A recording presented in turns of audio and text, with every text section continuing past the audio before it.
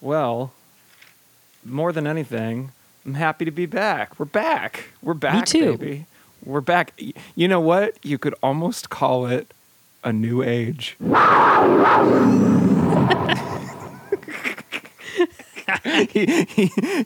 Heat-seeking panther, a new age. I mean, the reality is just what we got, like, super busy and like doing other stuff, and there was like a pandemic for a bit that didn't stop us, and then I think we got, I don't know, burnt out or something. But it was nice to take a break. We've always said that this is a marathon, not a sprint. Yeah, exactly. So, I mean, also, in the grand if someone scheme was of paying 5 us- years or whatever, I feel like a couple months isn't that big a deal. But it does feel like we've been gone for much longer than it actually has been. I've missed this. Yeah, me too. I feel like we've probably evolved some in the interim, and learned to use new tools. And excited to see where we are, and what a film to return with.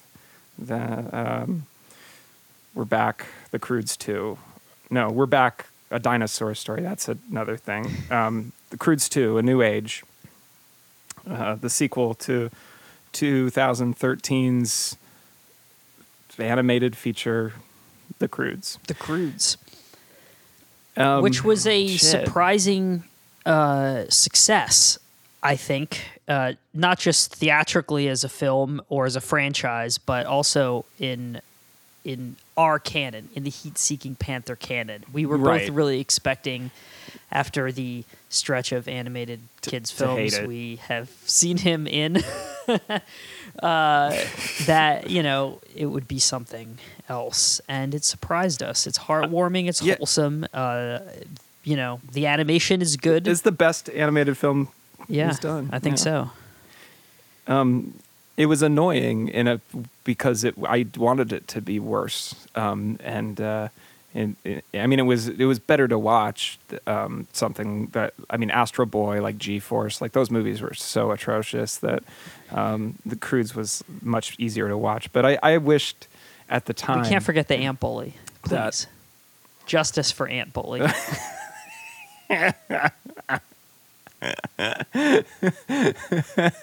Fuck, I did forget the Ant Bully. I feel you said Ant Bully, and I feel like I had an LSD flashback.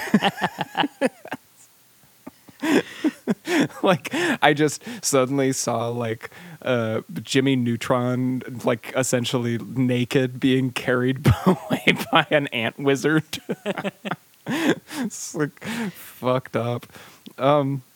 But yeah, I think in the general scheme of the world, I think The Croods was also a success. I mean, I don't know how to measure DreamWorks animation success, like, because it's sort of on its own. It's not Pixar, and it will never be Pixar, and it's, I don't know if it's made, like, if DreamWorks has made an animated film that has surpassed Shrek in terms of, like, cultural cachet and staying power and money made. Yeah, I don't know, because I don't care, but I think How to Train Your Dragon is really popular. But with a certain demographic. those It were doesn't good. have cross-generational appeal like Shrek does. Yeah, I mean, Shrek hits, like, this weird irony tweet point, and, like, all the millennials and Zoomers who grew up online, like, have more feelings towards it, complicated but intense feelings about that franchise, I guess. Whereas How to Train Your Dragon, I think, is just, I mean, that was a pretty good film, all things, I mean, for what it was. I saw it for some reason. I did a screening of it, and then I think I screened the sequel a couple times also. Anyway, yeah, it's good. So yeah, it was good. Yeah, I mean, I guess Kung Fu Panda was, like, pretty big. People like that. So I feel like The Croods was, like, a moderate success, like, made its money back. We watched it with Braverman and all enjoyed it. And then At least I promptly forgot it. I didn't remember Me too. a single fucking thing. I almost thought about rewatching it before this one. I just didn't have time. But Anyway, we're at the Croods 2 now, and general impressions. How did this one leave you feeling? Dave, I'm sorry to say, I was surprised as much by this one as I think I was originally by the first one in terms of what I was expecting, my expectations. The first one, I had horrible expectations, and it turned out to be pretty good. Sure. I enjoyed watching it. There was a lot there, I think. With this one, I was like, well, there's no way that they could replicate the success of the first one, no matter how hard they tried. And so I think that my expectations, because it was a sequel, were just that much lower. But let me tell you, I think T2, like Aliens, like Empire Strikes Back. I think that this is one of those times where the 2? sequel is better than the original. No way. Interesting. God, this is where I wish Braverman were here to do a tiebreaker, because I felt like this was a bit of a step down, but not a far step down. I feel like, yeah, my expectations for the first one were like incredibly low, and then it was like I would have given it like a B, you know, B, maybe B minus. But in the it was sort of like inoffensive, and like I was begrudgingly charmed by it. Yeah. And this one was like a C plus for me, like in that it went over my brain sort of just like a wet towel, just sort of Okay. it just Yeah.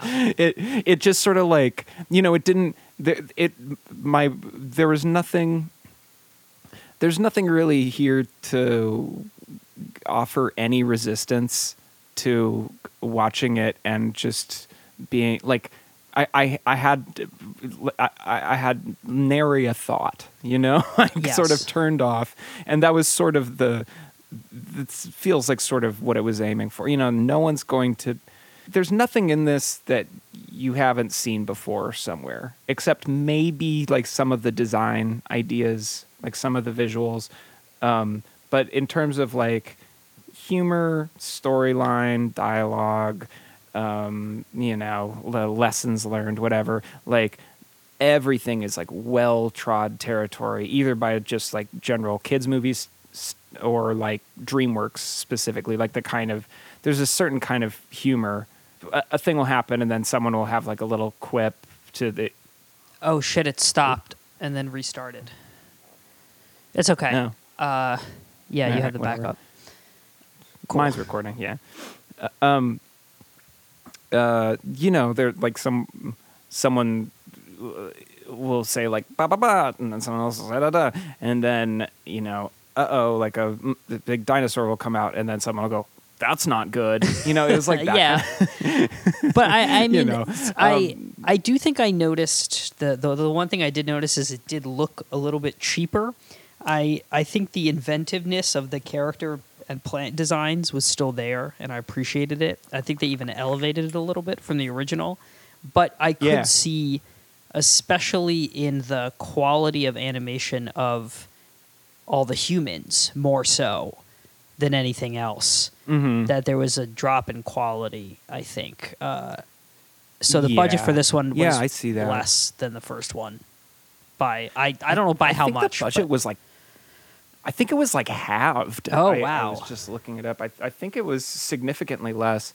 And given that, like, I say, yeah, my favorite part about it was the design. Like, this was the same as the first one in that, like, I think it's really fun and inspired that, like, they sort of, their take on, like, prehistoric world is, like, fucking anything goes. Yeah. Like, you know, like, Right. like It's cool.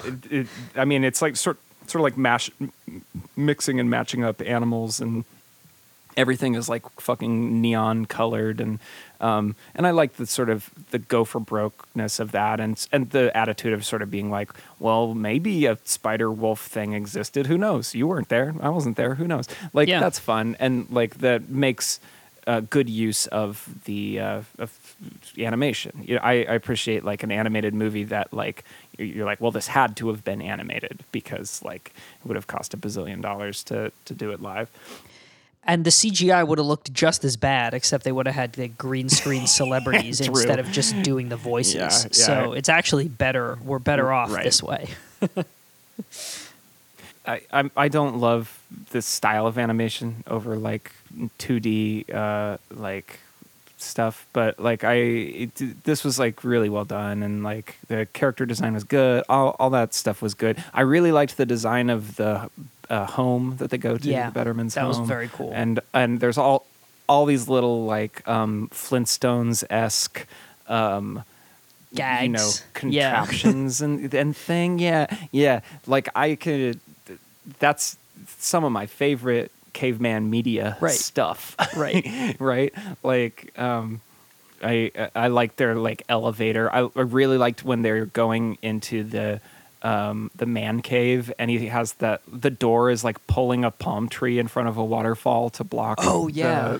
You know, just little stuff like that. That's just like really creative and cool. So, yeah, that was neat. But yeah, I guess let's get into it. Should we talk about the cast first? I mean, obviously, Nicolas Cage is Yeah. back. They got all the same actors back, which is also kind of Yeah. surprising, I guess. I don't know. I guess so. You know what I think it was? They did this one remotely after like the COVID hit. All the voice recording was done remotely, and I think all the actors were like, "I'll take a paycheck for sure."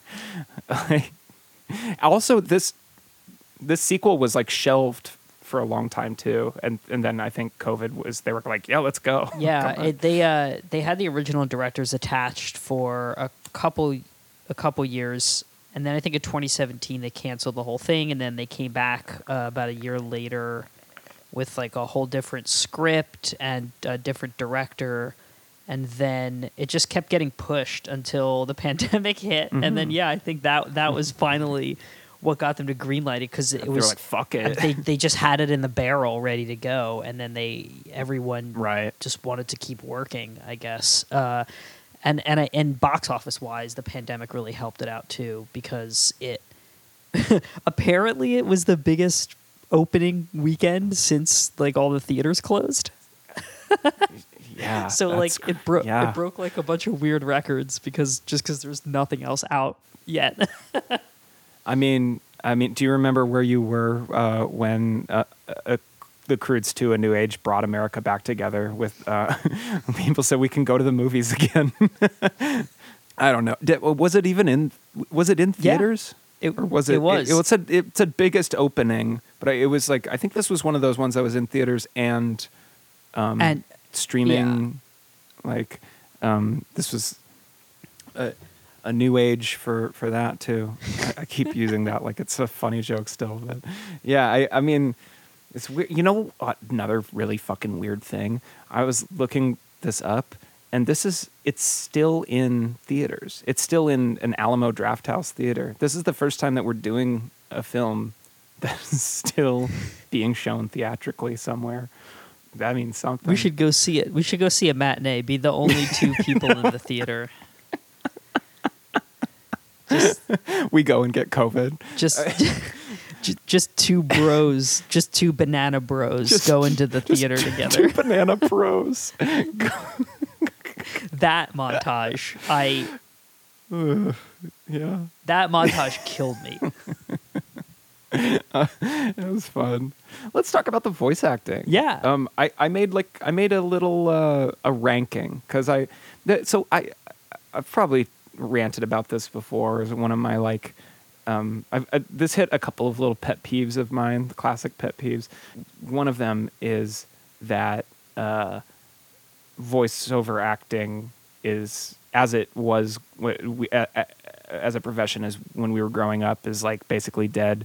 in thanks to DreamWorks mostly, Yeah. because it like there are way fewer actors who specialize in it.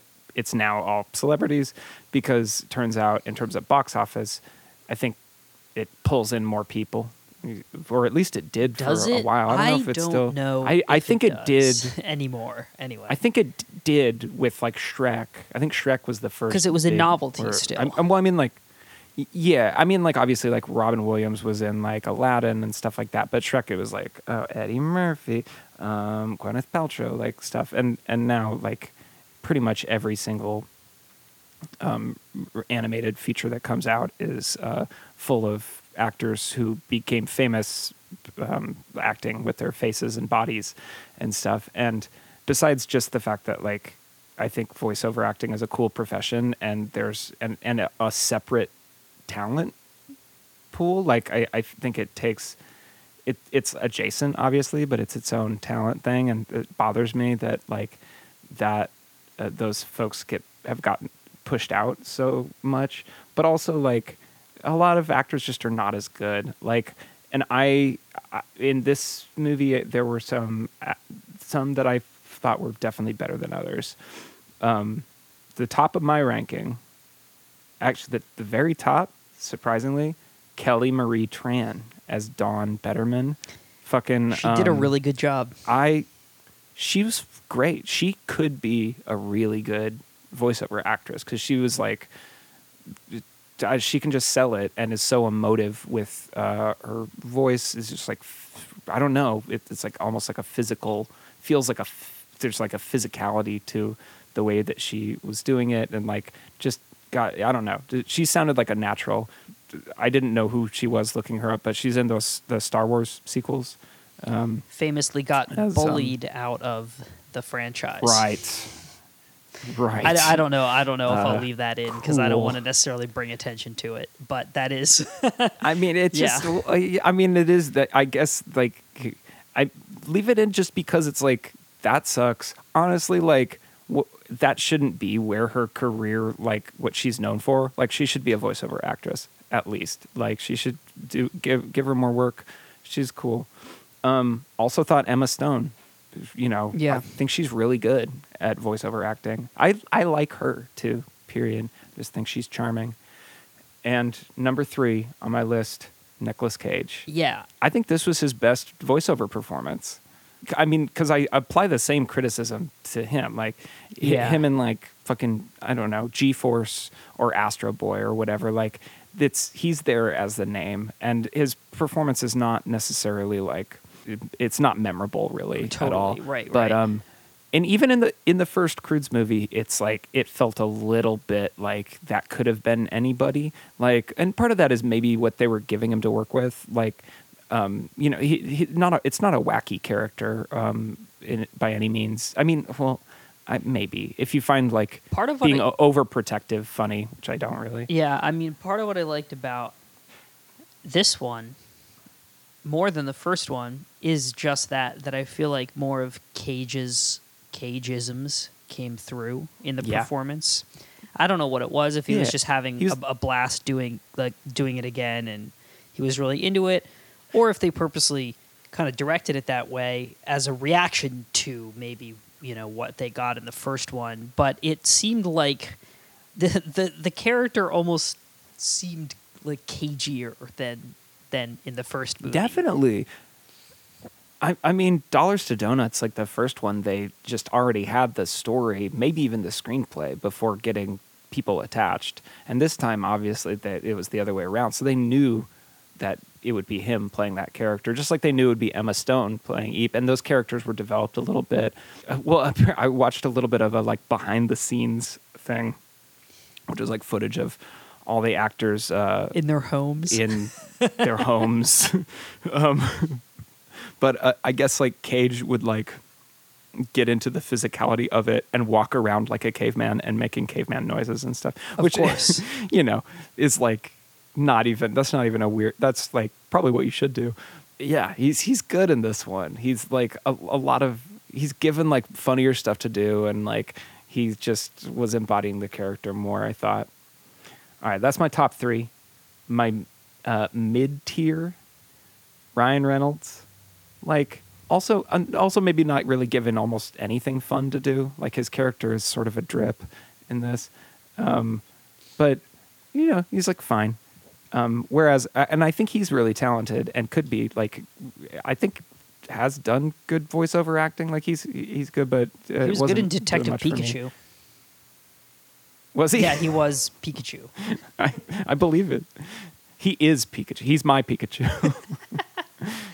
Also, like half of Deadpool is voice acting because he's just wearing a mask. Right. No, yeah. Totally. And he's so good in that. And Clark Duke also, like, not really given... Like, that character sort of got one gag through this whole movie that just kept repeating, which is that he's, like, addicted to screens, but in caveman times, it's, like, a window or a square made out of bamboo. Which is like, okay. But, he was fine.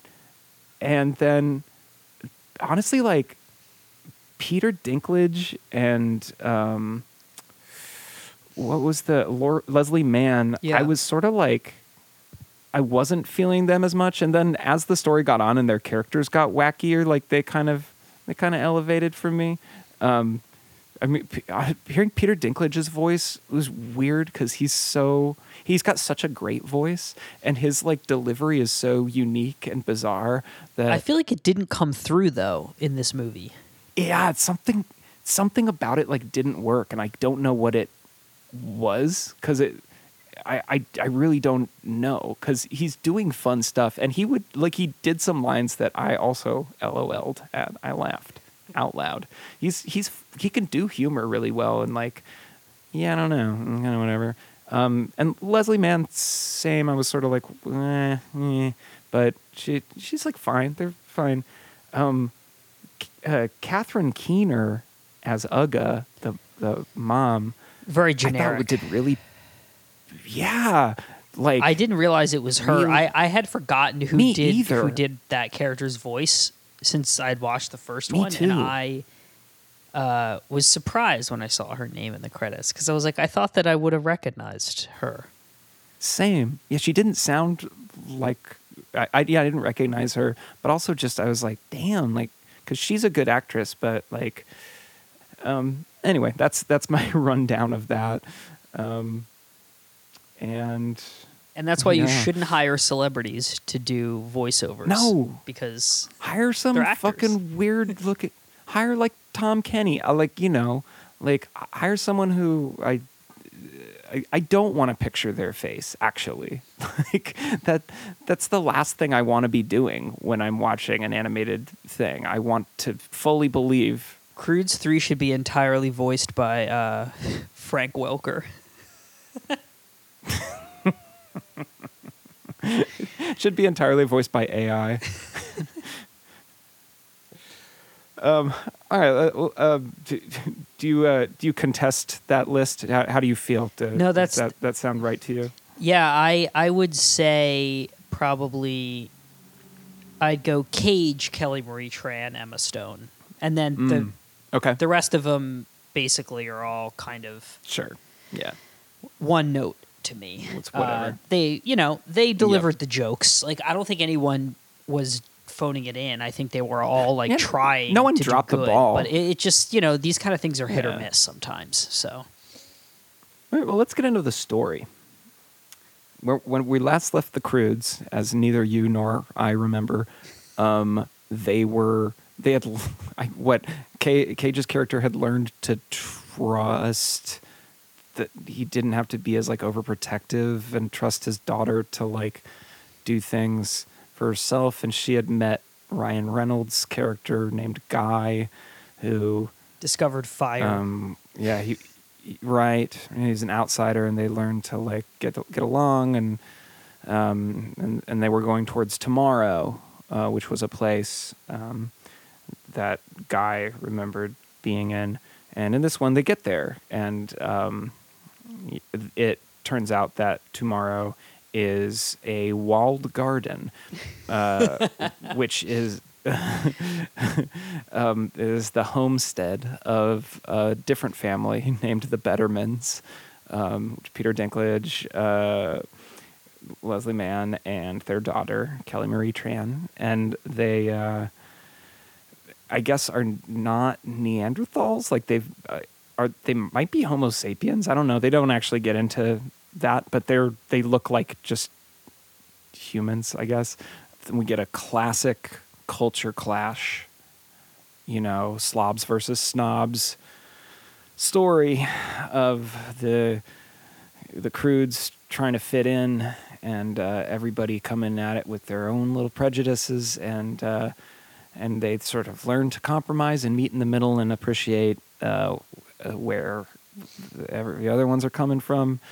And like I said, there's nothing in here that you haven't seen a million times unless you're 4 years old.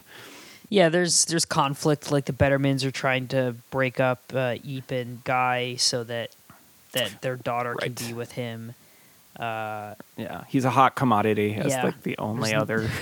There's apparently not many other men around in this time. The only other dick around.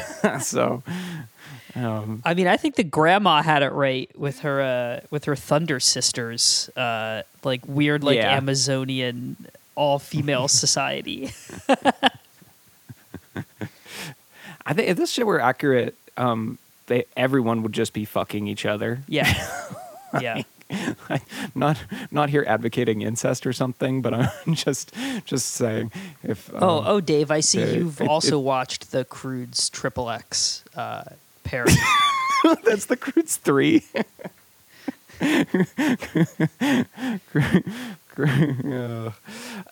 Well, Miles, I said that we've evolved and changed over the few months, and an issue that's really close to my heart now is incest rights. I'm taking up the banner and using the show as the flagship to spread the word. I don't. Well, you don't mind, do you? Anyway, so yeah, they meet and they're the slobs and the snobs and there's what do you say? I didn't know if there was I think it's very much a movie about like it's like a class. It's like a movie about class disparity in a way, and also about ecology and humans' responsibility to take care of nature and the planet. Yeah, I mean, effectively until like the last third. I'd say that Peter Dinklage's character, what's his Mr. Betterman, Phil, he's kind of the villain, like in terms. And this, I was watching it with Lex, and we paused it for a second, and she was like, "Am I crazy or is he?" And I was like, "Yeah, he's a gay Jew." Like, there's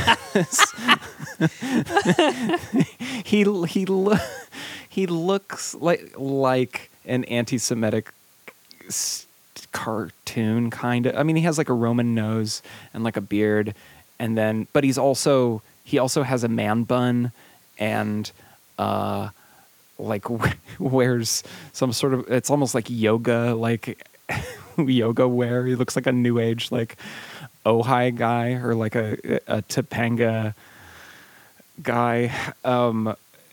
And I think that part of what they were trying to do is like, they're sort of using like the Simpsons prototype of like the family of slobs who is like happy together until they get into like early Simpsons, right. There's a lot of class stuff, and it's like them versus, but in this, and they're like middle American kind of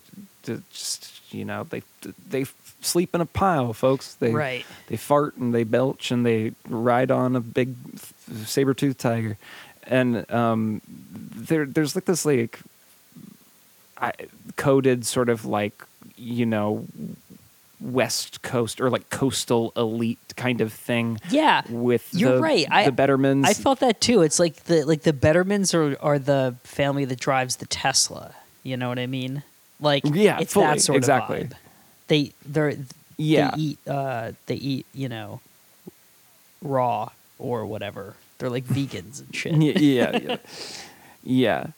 and so it's a little weird, but like that character comes around and like they get together because a larger I guess sort of villain becomes a part of the story, an outside force they have to team up against. But yeah, like I wasn't sure exactly what they were doing with that, and it was a little like, okay. And then it took like an ecological turn, which then it's almost like, so is this a criticism of the way that we live? Yeah, is this like an eco thing? Because that's kind of cool. It's almost like West Coast like liberal elites that think they're doing good things for the environment are and they're so right smug. or so smug about they're it. So smug they're and actually proud. wrong, and they're actually doing just as much damage, and they shouldn't. And they shouldn't. They're hypocrites, basically. Yeah, which is 100% true. Yeah, so, but it's just cool. it is weird the way they kind of like left turned into that storyline, and in order to like drive that point. What I thought they like it's just weird for a kids movie because I don't think kids would pick up on that kind of social dichotomy. Well, and I think the thing that makes it so weird is that like I didn't mind that the story was going there. Like I thought that was more interesting than the family learning to get along thing, which I've seen a trillion times. But like, what made it weirder was that then the families had to get along and work together and become friends. And I think that, at least with like Phil and Grug or whatever his name is, that felt like a little unearned because you don't get a single moment with Phil up until that point where he's like anything less than insufferable. Like he just sucks totally. all the time. Yeah. And the mom, I forget her name, Leslie Mann's character, she gets a nicer kind of arc into becoming like you kind of see her coming off of her high horse and she has to learn to get along, and I bought it more, turning into bog water, etc. But having Phil and Grug become Banana Bros was like, I was like, that just felt like we're doing this now, and like it felt unearned, but also like who gives a shit? It's a kids movie, whatever. But you touched on my bigger pet peeve. I'll get both of them out of the way now. And this is just in general with kids movies. I also might have mentioned this before on the show. So many kids movies that are, they're family movies are almost exclusively about like adult neuroses. Like, I mean, yeah, it's just, it really fucking bothers me. I think I read I think Nathan Rabin in the AV Club pointed that out once, and I was like, holy shit, thinking about like Liar Liar and movies like that where like, it's all just about like or like Hook, it's like about becoming like a good dad. And I was like, why the fuck was I watching a movie about a man having a midlife crisis? Like, what the fuck? Like, and similarly, it's just like why is Grug the main character kind of by default? Like, I mean, Emma Stone is like the other, or her Eep and her thing with Guy, but even that's like a teenager, like young, like early 20s kind of thing. The thing that I actually liked about it was that I wish they'd focused more on this relationship, or these relationships as more of the movie, and made the characters a little more central. Is first of all the friendship between Dawn and Eep. I thought was really cute. Yeah, because you thought it was going to be a love triangle situation, and instead they were just really happy to have another like friend, like another girl that was their age that they could be friends with. Mm-hmm. And then also I liked when the group of like the mom and the grandma and like the two daughters were all together, and their whole dynamic was really cool. I agree. I wish they had spent more time with that. Same. I mean, part of the I think that the decision to not do a female rivalry and to have it just be like a friendship was like probably the most interesting thing that the movie did in terms of like at least subverting expectations and not leaning into a cliche. Like that was, and it was refreshing actually to see that and just not even have the rivalry part be all of, with attached to the older people. Yeah, the parents are trying to break them up so they can put them together, but like the kids, the kids are never. Kids are like whatever. Yeah. They just want to be friends. Like friends, and yeah, I think the part where they, I mean, I kind of, not to just be like, it should be gayer, but like I think that the most like Kelly Marie Tran and Emma Stone have like way more chemistry than either of them with Ryan Reynolds, or at least their characters. Like, fair enough. I mean, that whether it doesn't need to be a romantic relationship, but like that was the relationship in the whole movie that I believed the most, and that had the most chemistry to me.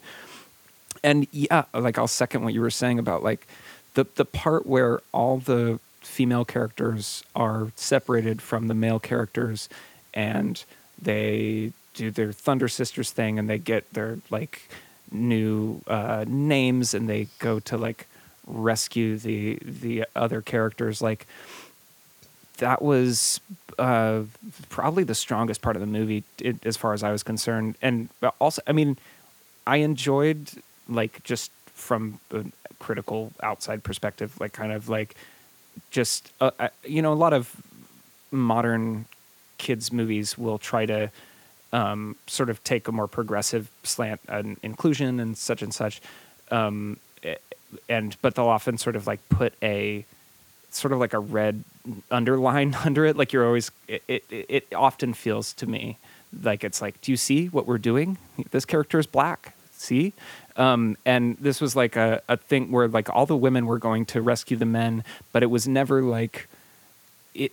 I didn't feel like the gender thing was ever like highlighted. I mean, they're talking about Thunder Sisters, like that grandma had an Amazonian tribe or whatever, but it's not. There's not this thing of like, whoa, we flipped it. Girls can be strong, girl power. It was just like, yeah, their family members are in trouble and they're going to rescue them. Yeah.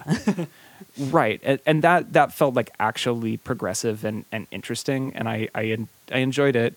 And yeah, the interpersonal dynamics of those characters, I think, especially because you didn't have that like romantic rivalry in there, like sucking up air, like was more interesting and fun. Like I wasn't like Leslie Mann and Catherine Keener's kind of class snob kind of thing. Her and Leslie Mann learning to like, I don't know, sleep in a pile with them or whatever. Like it resonated. It felt more subtle and interesting and like sweeter than the Peter Dinklage versus Nicolas Cage kind of like, shit. Yeah, that was my take on it, at least. And I really liked the sequence where they like got their names and then like rode into battle and got like yeah, they had like war paint on and they were flying into battle. Yeah, it was cool. It's cute.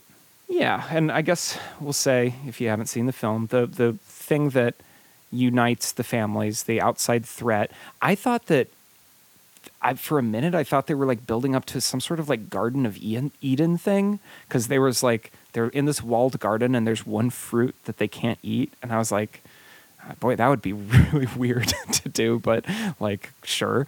But no, they can't eat the bananas because Phil has been feeding bananas to an outside monster that comes every night, has been hiding. Yeah, comes every night. He's been hiding this from his family, and so, but then it's revealed that the monster is actually a bunch of monkeys called punch monkeys. The gag being that I liked that Ryan Reynolds' character knows how to speak punch monkey, and you just go, you can get slapped around. Yeah, that And gag then he, was like, very funny. The gag of like everybody when they're trying to communicate with the monkeys just getting the shit kicked out of them, but also having to translate for each other. Like, it was pretty funny.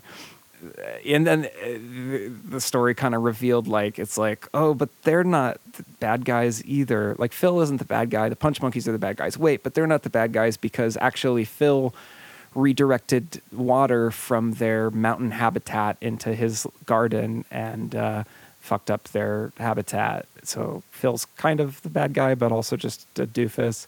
But actually, there's a bigger bad guy, which is a giant baboon. I thought they were going for like a King spines. Kong situation, but it turned out to be a giant baboon instead of a gorilla. A baboon with porcupine Yeah, spines. it was cool. That monster design it was cool. Was good. Mhm. Yeah, and so the Punch Monkeys couldn't grow any more bananas, and they were giving the bananas had to to the feed. porcupine baboon that was coming at night to demand the bananas. So that was a cool twist. It's I like thought. organized crime. Yeah, right. Like it trickles up. It's you like know? they they have to pay up to the fucking baboon monster. And then it's narratively like easier because there is a thing that we can sort of, I mean, it doesn't speak any language, and we can defeat it without worrying about good or bad. We have to kill it, and all the characters come together to put the baboon, send it falling down a big hole where it presumably dies, and then the Punch Monkeys forget Chekhov's toe peanut. Because she mentions she mentions earlier in the movie, she's like, and this toe is fake, it's just a peanut, It's a or like peanut whatever. shell, yeah. And then that's what does the baboon in. It's hanging onto her toe, and then the peanut just breaks off, slides out. I don't know how it's connected to her just foot, falls- slides away. but the fake toe comes Yeah, off and it falls to its death. Yeah, this movie did a good job. There was some things it did that were like, it often, if in a more, I guess I'd say like, I don't know, Family Guy style, just like pure like wackiness, like of introducing a gag like that, because it's a total like feels like a throwaway where she's like, actually they're comparing scars, and she's like, my toe is a peanut shell. It's like, that's crazy. Similarly, like the grandma reveals in the middle of this, like, a scene where, it's gag after gag that her hair is actually a wig that's like a flying Squirrel dog monkey thing. Yeah. Thing. But this movie did a good job of like taking those things and turning them into plot devices like that, Yeah. which you don't see a lot. Like, it actually, like, I wasn't expecting either the toe peanut or the wig dog thing to pay off in any sort of narrative sense, and they both did. Lex actually pointed out another thing that was like, the humor wasn't it wasn't doing like the rule of threes a lot, which is typically like, this thing, then that thing, and then this thing is like the joke, but it would do it in fours, or like even just keep going, which felt very like DreamWorks to me, in the sort of like, it's like, here's the thing, here's another thing, now here's the punchline, wait, here's another punchline that ups that, and then here's a crazier one. It's just like, Right. Building and building and building. So that it's not good or bad, but it's just sort of, it's just more. And just in extra. that way, I felt like this movie, more so than the first one, there were a little too many montages. I think it was pretty montage heavy. They definitely could have condensed that and spread it out. It had in other ways. sequelitis. It had a lot of, it's a typical sequel thing. Like, it's thinner in a lot of ways, but like, I know what you mean about it being like, I know why you liked this one a little bit more, because even though it's like, it's shallower, it's also kind of like breezier. Like, it's easier to watch, kind of like it asks less from you, and kind of, like I said, it just sort of slides over you, And it's always visually interesting, which, let's not Yes, forget, is yeah. the number one purpose of animation. This is the main point. Yeah. That's all I had to say about sort of big picture shit. Did I miss anything? No, that's pretty much it. I mean, I feel like that covers a lot of what I wanted to say. You know, again, this movie isn't too deep. Yeah. But I do want to just I'm- point out a couple things that I liked that we Please. didn't talk about. Oh, yeah. So, like I was saying before, that this was done, this was largely a pandemic movie. And it said that, like The Voices, a lot of the animation was done at, like, the cruise houses. And I just think that that's funny. Whoa, that's kind of cool. Like that, I just imagine these animators in like rooms in their room with like a giant rendering rig or whatever, trying to like God. the baby's crying, like the Yeah. it's like God. it's Yeah, it's like it's weird. work from home but animating a whole theatrical film. It is interesting to think that like someone's quarantine story, like their pandemic story, was like they I had animated to the cruise render too. fucking yeah. I had to. I was in charge of rendering the body hair on Grug. My girlfriend and I were at the lowest point in our life, and I had to be rendering Grug's loincloth. Someone out there that's real.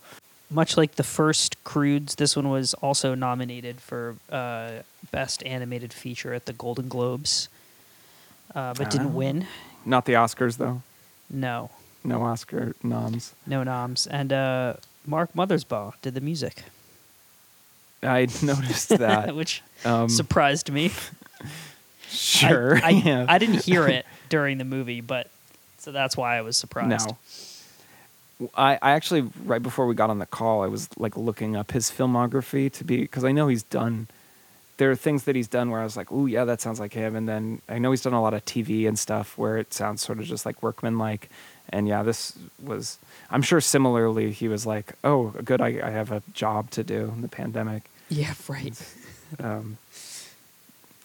But let's see what else. Besides his music, like there were a few needle drops. They were really fucking basic, which is fine. I don't need to hate on it too much. It's just like, that the needle drops weren't obscure enough in the fucking Croods too. But I think I love you. So what am I so afraid yeah. of? It's like, And then the other it's one's almost like, like we need a. I know. Yeah, it's those two. Yeah. It's like, oh, we need a love song. Love. I think I love. Okay, we got that. We need a song that's kind of like romance, like it's a little bit gay, but not too gay. Oh, yeah, that one. Yeah, right. What's that song called? It's like the... Oh, I don't know. What is that band? It's not Kaja Gugu. It's one of those new wave one-hit wonders. Anyway, that all felt kind of like obvious. But whatever. Who am I? Phil Betterman? Dave, who knows? Maybe the producers were listening to this podcast and they're taking these into account for Croods 3. You never know. If quarantine was still happening, there's like a way better chance that they would be. Well, let's hope. They're probably doing something else. Yeah. Let's hope we lock down again. Well, maybe monkeypox will bring us Croods 3.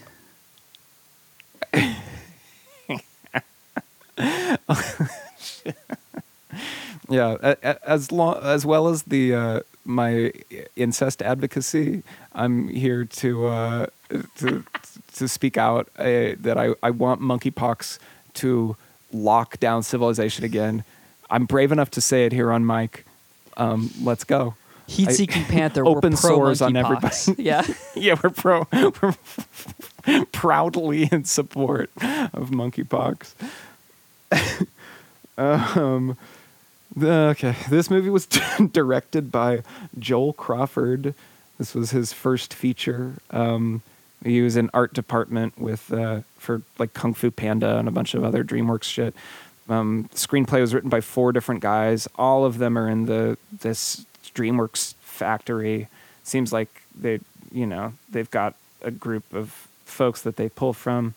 Yeah, it's Kung Fu Panda. All those Lego Ninjago movies, which I know nothing about, but they seem like incredibly popular. They with make a lot of children. them, whatever they are. Yeah, I would never have guessed as a kid that they were going to be making Lego cinema, much less like ninja. I mean, Lego cinema, they have but- Star Wars Lego movies. They have Batman Lego movies. They have it's it's I know, crazy. that's- They and make it's so many weird Lego movies. we have those movies with normal looking people. Like, what's the benefit of them looking like Legos? Like, what does that add to a movie? It's ugly, and the point of Legos is that you can put them together and take them apart and shit. Like, what? Why would I want Lego Batman if I could have normal Batman? I mean, I mean, look Is that my age showing? at where having normal Batman got us, though.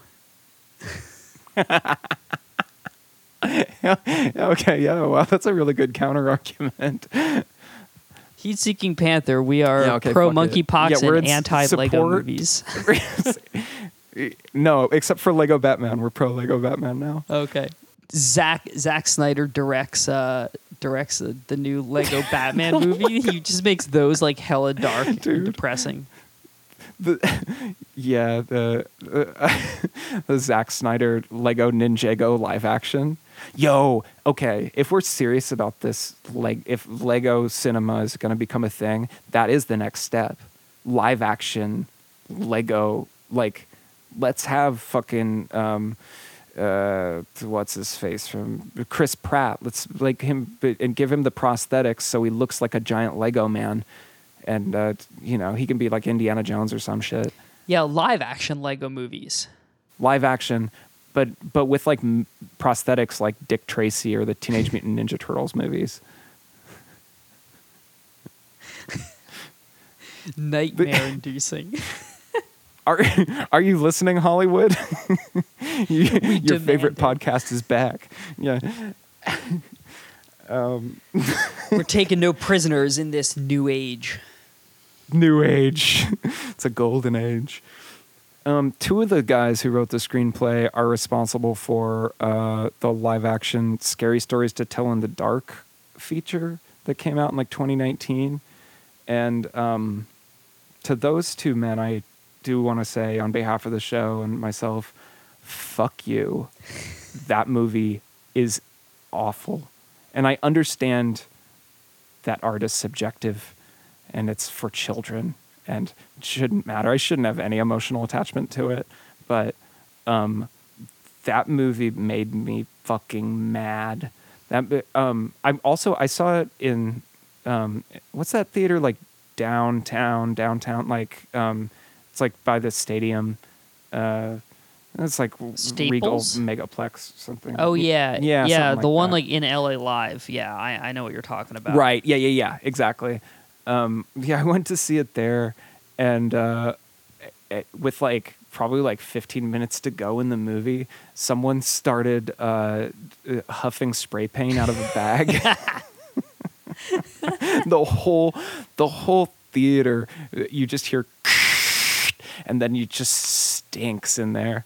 That didn't help the viewing experience. It felt kind of like fitting, but That sounds like a scary story to me. yeah, that was scarier than the movie for sure, and a reflection of like what kind of cinema we're talking about. Like, someone's like the kind of movie that you're not smoking weed, you didn't take an edible, like you're doing inhalants, we're like You're killing brain cells. yeah, because your brain is upset. Like you're thinking too much, and the only way that it's like a survival technique. Your brain is like, kill me. You have to turn into one of those guys from Fury Road. It's like, anyway, fuck you to both of you, whatever your names are. That you should have let Guillermo del Toro do it. That shit was bad. You suck. I hope you're listening. Yeah, yeah. Listening, you shit. You piece of shit. You call yourself a writer. All right. With that said, is there any other little bits? I don't think I have any anymore. I don't think so either. Yeah. Okay. I give it a C plus. I know we don't do grades usually, but Yeah, I didn't come up with a grade. Was I supposed to? Hurry up. I guess I'll give I'll give it a B plus. How about that? Yeah. Okay. Yeah. The original yeah, was a B, sure. so I'll give this one a B plus. Yeah. Let's say that. Yeah. I wish Braverman were here because I'm really curious if she liked this one more. Yeah, Feel like she probably she did. Yeah. Just judging from yeah. from the conversation I had with her, and knowing her taste. You know, you've won me over a little bit. My notes say things like, "This shit sucks. I fucking hate this." But in retrospect, I didn't really, and it only kind of sucks. Here's the thing with these movies, Dave, is we as full-grown adult men with no children we are not the target Yes. audience. So I don't think that, That is a factor. We would, no matter how much we enjoyed the experience watching it for the podcast, we would never choose to watch this movie otherwise. Yeah, so it's you not. you It's can't literally you, not. yeah for you can't us. grade it as a any kind of cinematic thing Sure. that you can relate to. For me, as a grown adult man, and speaking too as the type of child I was, I would have got more out of this if it were better or worse. Like, I Do you think it was find, just like, a too cinematic?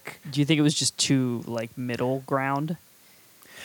I mean, this is like a larger sort of feeling that I have about just culture in general, like movies and TV and stuff, is that like everything is the quality of the bad stuff has generally gone up.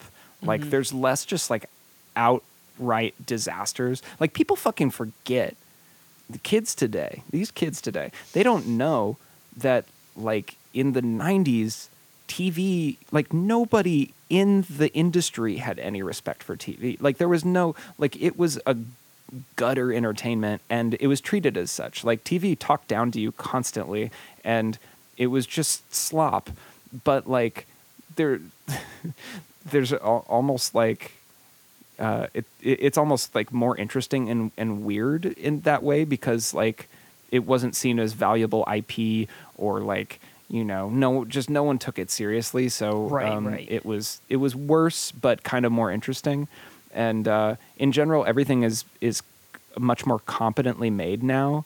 But the general like competency, it feels a little bit like a product of an industrial product to me. Even though obviously like TV always has been that, but it's more anonymous because it sucks less. And like I said, everything in this movie has been like is pretty much a cliche at this point, but it doesn't matter, both because it's aimed for children and just because it's like, it's shop-worn things that are gags and themes and whatever because they're classic.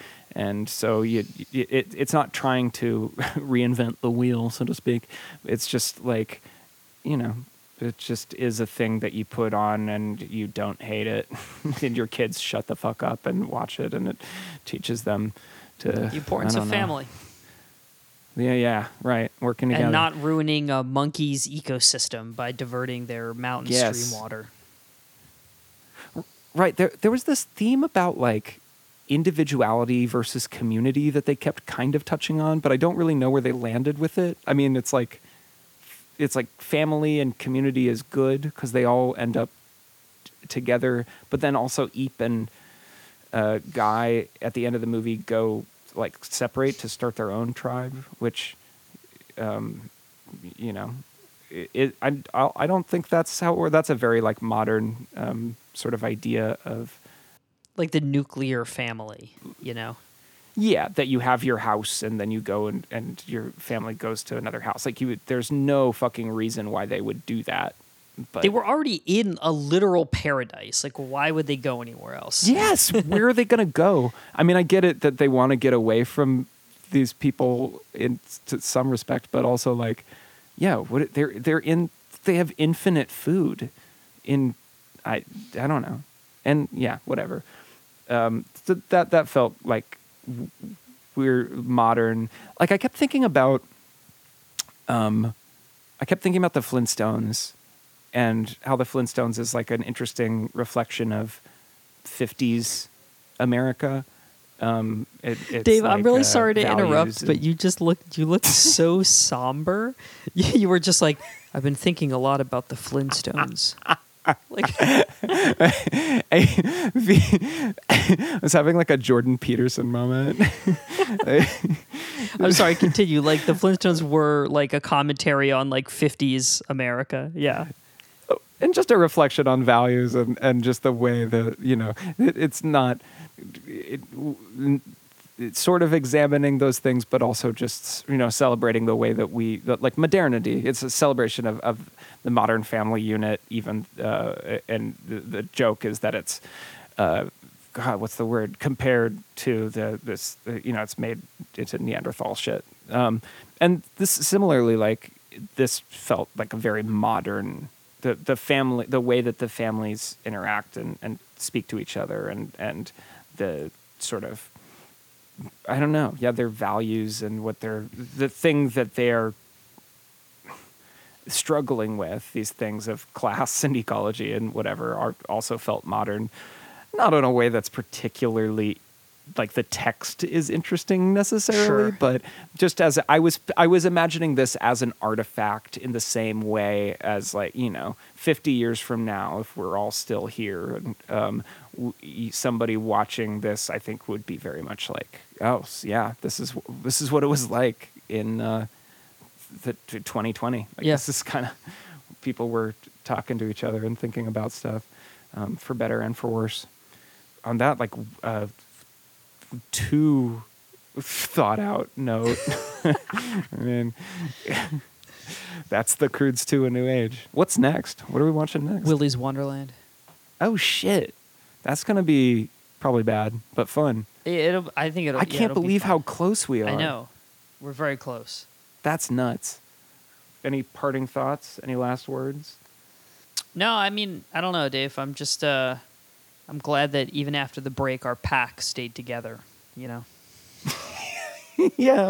me too. I couldn't have said it better myself. Man, if only we had someone to do a saber-toothed tiger roar. Do you want to each do one? Yeah, sure.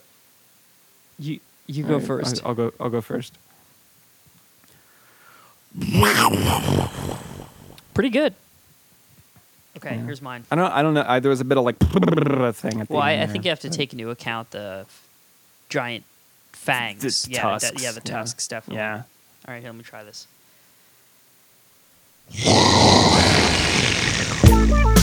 How was that? Whoa! That was crazy. I've never heard an animal from our time period sound like that. Yeah. It's just crazy. All right. Thanks everyone for tuning in, and we'll see you next time.